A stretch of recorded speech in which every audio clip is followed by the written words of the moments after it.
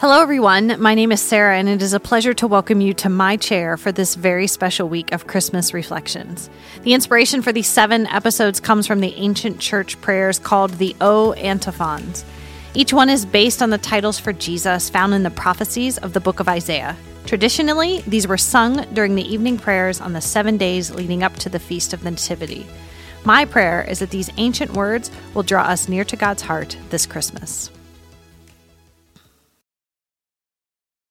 One of the things I enjoyed when I first discovered the O Antiphons was the names and titles they use for Jesus are not the ones that we hear regularly, at least not in the music and the churches that I have attended. Today's O Antiphon begins with the title, Root of Jesse.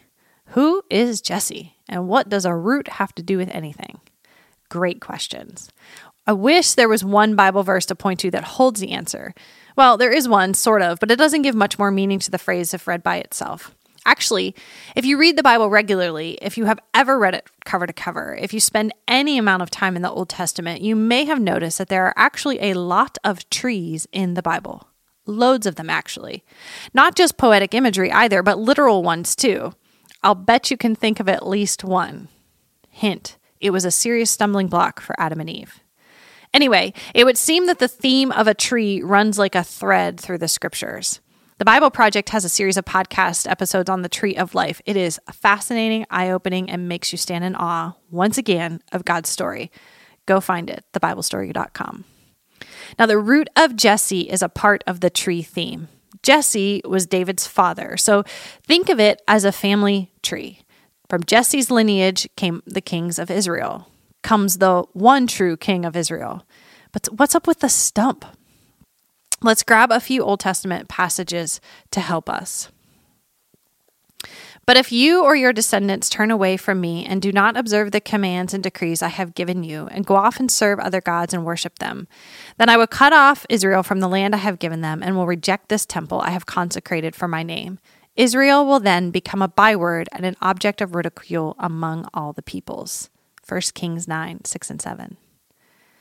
But as the terebinth and oak leave stumps when they are cut down, so the holy seed will be the stump in the land. Isaiah 6:13. A shoot will come up from the stump of Jesse. From his roots a branch will bear fruit. Isaiah 11:1. Did you hear it? God cut down the family tree because of the sin and idolatry of the kings and the people. But God promised that from the stump of that disappointing lineage would come a holy seed, a root, a branch that would bear a better fruit. Listen to Jesus claiming his identity as that root. I am the vine, you are the branches. If you remain in me and I in you, you will bear much fruit. Apart from me, you can do nothing. John 15:5. The Israelites got it. They knew about the tree stuff. They knew about the stump.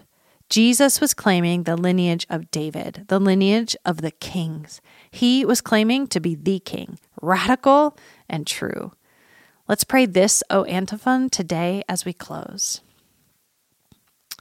O root of Jesse, rising as a sign for all the peoples, before you earthly rulers will keep silent and nations will give you honor. Come quickly to deliver us. Come, Lord Jesus.